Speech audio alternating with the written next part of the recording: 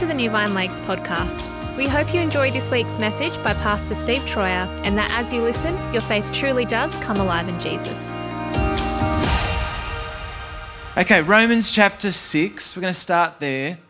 Romans chapter 6. And I want to propose a question. Coming up to Easter, I want us to ponder this question for ourselves. Is my life marked by the resurrection of Jesus?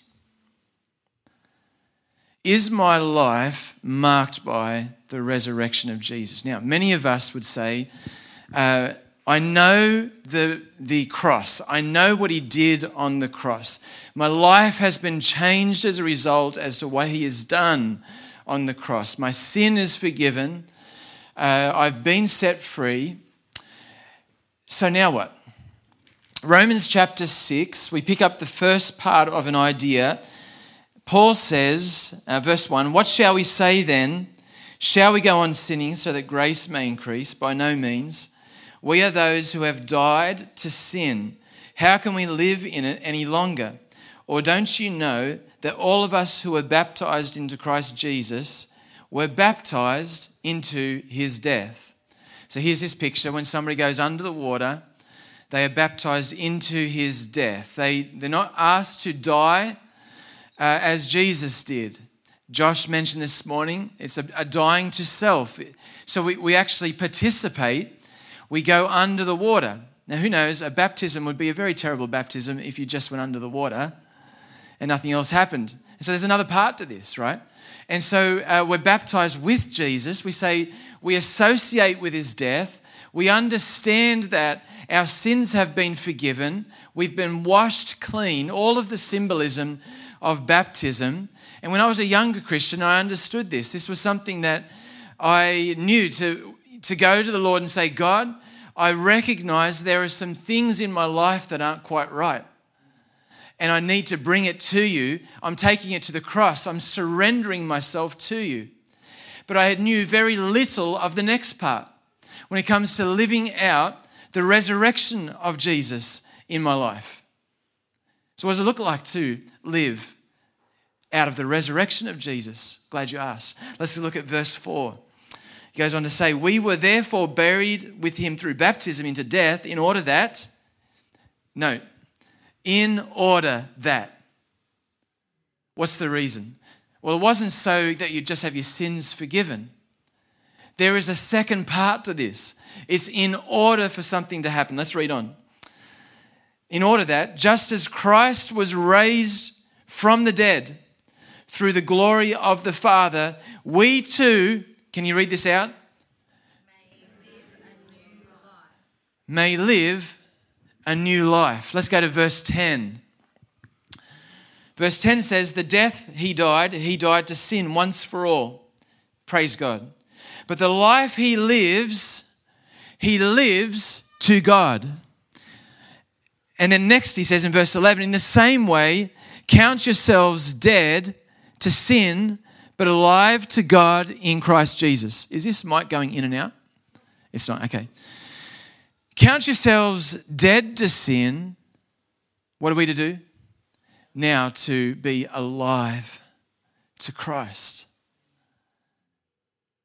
The whole resurrection of Jesus actually plays a bigger part than what we may realize in the way that you live out your life.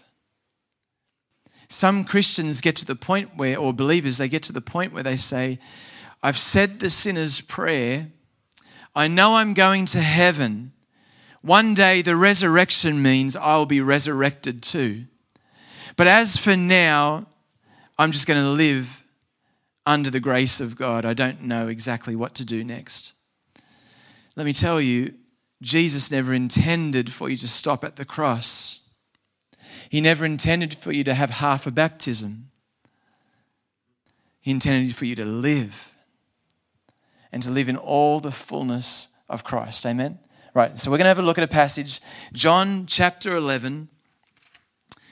And Jesus is making his way towards the cross. He's on his way to Jerusalem. He's been to Jerusalem a few times. He's retracted from Jerusalem for a moment because in chapter 10 they tried to stone him because they said he blasphemed, putting himself up there with God. Meanwhile, as he's away from Jerusalem, some of his friends from one of the outskirt towns, Bethany, they send word. Martha and Mary and their brother Lazarus are good friends with Jesus. In fact, they're disciples of Jesus. And Martha sends word to Jesus, come quickly, because Lazarus is terminally ill. He's not going to make it. And she believed that Jesus could, and quite logically he can, heal the sick. And she had seen that before, so this was a very reasonable request. And Jesus pauses at the moment. We pick it up in verse 4. When he heard this, Jesus said, "This sickness will not end in death." The Greek here is a little bit more in depth. It's more like saying this sickness will not be his death blow. It's almost like saying he knew that he was going to be sick and die, but he wanted them to know it's not the final chapter. Does that make sense? This will not be the death blow. Then he goes on to say, no, or yet, it is for God's glory, so that God's Son may be glorified through it. Two things.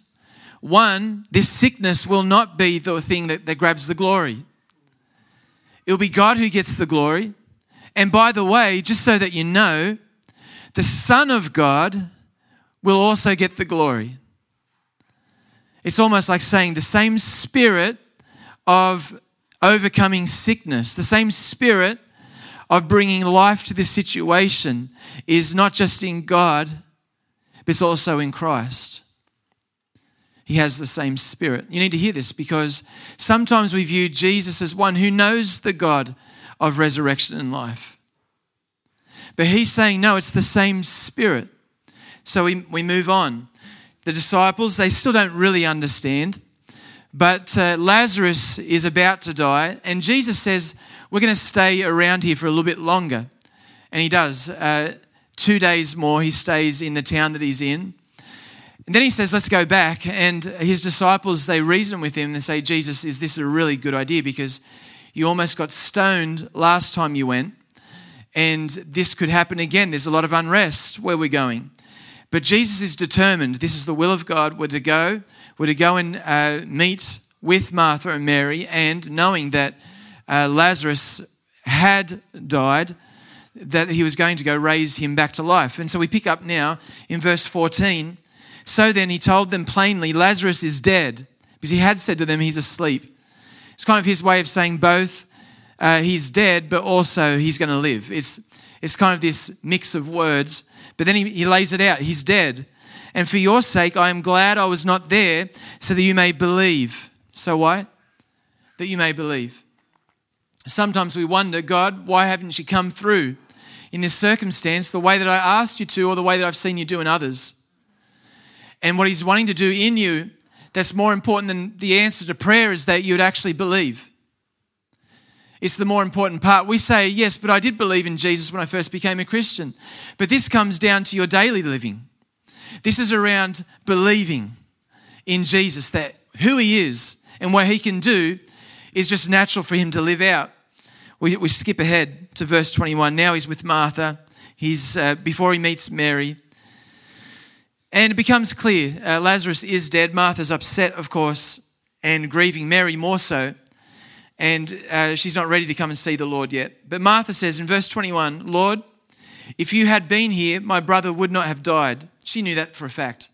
She knew who Jesus was. But I know that even now, interesting, God will give you whatever you ask.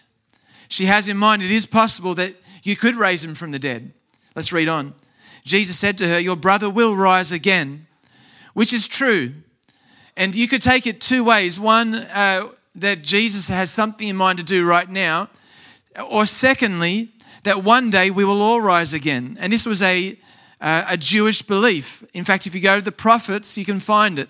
It talks about that at the end or the last day, that God will raise his own back to life. They will have an imperishable body. Amen. For all those who are old and groaning right now, you're going to have an imperishable body. Amen. There's some hallelujahs going on. Right? An imperishable body, one that does not wear out. A building that is for keeps, not a tent that is semi-permanent. And so you'll have a new body. This is true. And Jesus responds, or Martha answers in verse 24, I know he will rise again in the resurrection at the last day, which is true. Verse 25, Jesus said to her, I am the resurrection and the life. Not, I know the God of resurrection and life.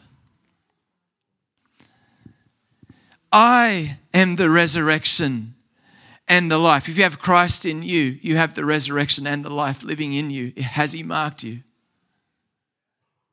You have the resurrection and the life. I am the resurrection and the life. Then he goes on to say, the one who believes in me will live, even though they die.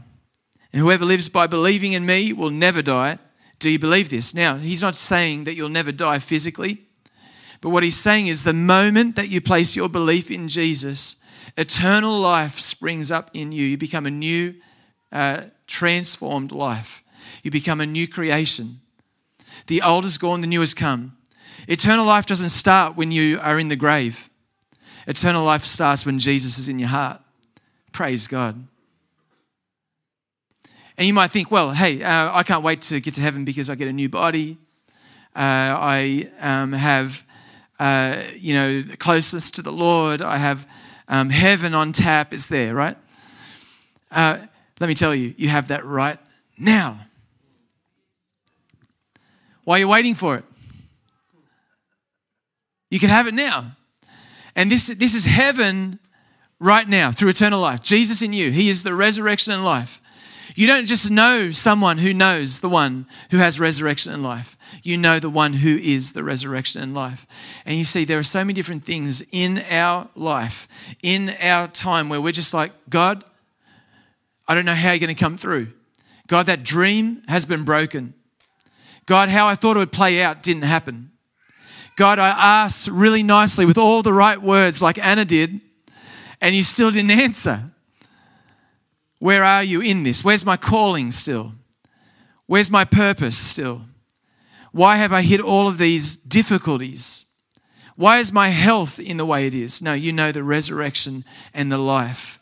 Some people would choose to turn around there and say, well, maybe he just knows the resurrection and life. What you need to hear this morning is he is the resurrection and the life in all of its abundance, in every way.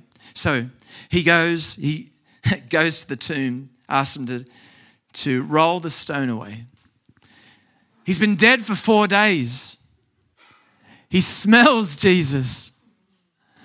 Verse 41. So they took away the stone. Then Jesus looked up and said, Father, I thank you that you have heard me. I knew that you always hear me, but I said this for the benefit of the people standing here, that they may believe that you sent me. Lazarus, come out. Lazarus comes out. He's still dressed in the muslin cloth that they dressed dead bodies in. I don't know if that's like right around the head and all that kind of thing, but Jesus said, unwrap him, right? Here he is, a dead corpse, now full of life, the breath of God, completely healed. Let me tell you, everyone heard about it. Those who had traveled from Jerusalem, because it had been 4 days, they were there to mourn the death. Now they're there to celebrate the life of Lazarus. So much so that the Pharisees said, if it keeps going on like this, the whole world will follow him. And we'll lose our place. They became deeply jealous. Let me tell you, when resurrection and life marks you, it will transform you so much that others will say, what happened to you? Because the you that you are now is so different to the you that I was or that you were. I can tell you there are people here who, if they had time, they could tell you their transformation story. And there would be people who would say of them who knew them before, they've totally changed. The resurrection and the life. You need the King of Kings, the King of Glory, the resurrection and the life. I'm going to finish with just a story and then one last scripture, John 5:24 in just a moment. But this story, we just heard in our life group this last week, the Vicar of Baghdad. Was it a good story? Yes, the Vicar of Baghdad. Some of you might have heard of him. Andrew White is his common name, if you like. But he's no longer the vicar there anymore, or the priest, but Baghdad being right in the middle of Iraq. And he tells this story back in 2014. And he says it's not uncommon for, on a Saturday night, the women will get together, they'll have a prayer meeting, and then they'll go to the hospitals and they'll pray for the sick. And many people get healed. And in fact, when they go, on occasion, something miraculous beyond just the healing will happen. And many of them are Muslim that are in the hospitals that they go to visit. They went this one time, and a lady who had just lost her child was being consoled by the nurses, and they inquired what's happened for her, and they found out that she had lost her child. The child had died that day. And they said, well, where is she now? And the child had been taken to the mortuary. And so they asked for permission and said, can we go and see your child? We'd like to pray for your child. The child's dead. They go to the mortuary. They search through the fridges to find the child. They find the fridge that the child is in. They bring the child out. They hold the child close to their chest and they begin to pray. And before long, the child starts to cry. Back to life. They take the child to the mother. The mother begins to cry. Now, two of them are crying because God's just done a miracle. Another time he said, he said this happens quite often. The doctors will say to a parent, in this occasion it was a father, he's a Muslim again, there's nothing more we can do. Go and see the priest of this church. And in some ways they had heard that there had been healings, but also I think they were preparing him for the worst. So he comes and sees the vicar, and he says to the vicar, they've told me there's nothing more they can do. She's terminally ill, my daughter, and I don't know what to do. He said, well, your child's going to be fine. Let's pray. He begins to pray. He says, I want you to just claim the name of Jesus over your child. As you drive to the hospital, claim the name of Jesus as you touch your daughter, and she's going to be healed. So he's driving to the hospital. He's claiming the name Jesus, Yeshua, in their local language. He gets to the hospital. They've told her, I'm sorry, your daughter died. Here she is under a sheet. He pulls back the sheet, touches her on the shoulder and says, Jesus. She sits up, says, Dad, I'm hungry. Can I have something to eat? He goes back to the vicar and tells him what happens. He goes, oh yes, that's happened before. He knows the resurrection and the life. You need to know the resurrection and the life. And I want to pray for you. And then we're going to get our kids to sing to you, okay? Or do something. They've got something in mind. So those in kids ministry, I don't know if Tam, if you want to just go let them know, or here they are up the back. They're getting ready. So how about you stand? Let's pray. And I'm going to ask the Lord that he would just lead us as a church to really understand what it means to live for God in his resurrection and life character of who he is, that you would know him in that way. That as you come close to Easter and you ponder this question, that you'd find yourself not just at the cross, but also in the resurrection life of Jesus. And I just want you to personalize this for yourself. As I pray, just draw down from heaven. God, I need that resurrection. I need that life. God, that dream, that obstacle, that thing that I thought you were going to move in, God, I need that right now. Let's pray. Thank you, Lord. Father God, we're grateful that you didn't just send one who knew you, you sent your Son, who is full of your Spirit, full of your life, full of your power, full of your resurrection life. Right now, Lord God, we recognize there are things that are impossible that we face as a church corporately. There are sicknesses that we've prayed for that we haven't seen a breakthrough in yet. Father God, there are situations where people are looking to their future. They don't know where the next job is coming from. Father God, there are dreams that have been dashed, things that we don't know the way forward in. We may even have lost hope in certain circumstances. Right now, we just want to draw down from heaven. We want to lay our own efforts down at the cross. That's the surrender part. And we want to take up everything of what you've given us, your resurrection and your life. Come, Holy Spirit. Come and bring the transfusion of you, the transforming work of your Spirit over every single person here. Every single person who wants it. Everyone who's drawing down right now, come and touch them. Come and overwhelm them with your life-giving power. Come and pour out your love by your Spirit. Come and manifest upon them. In Jesus' name.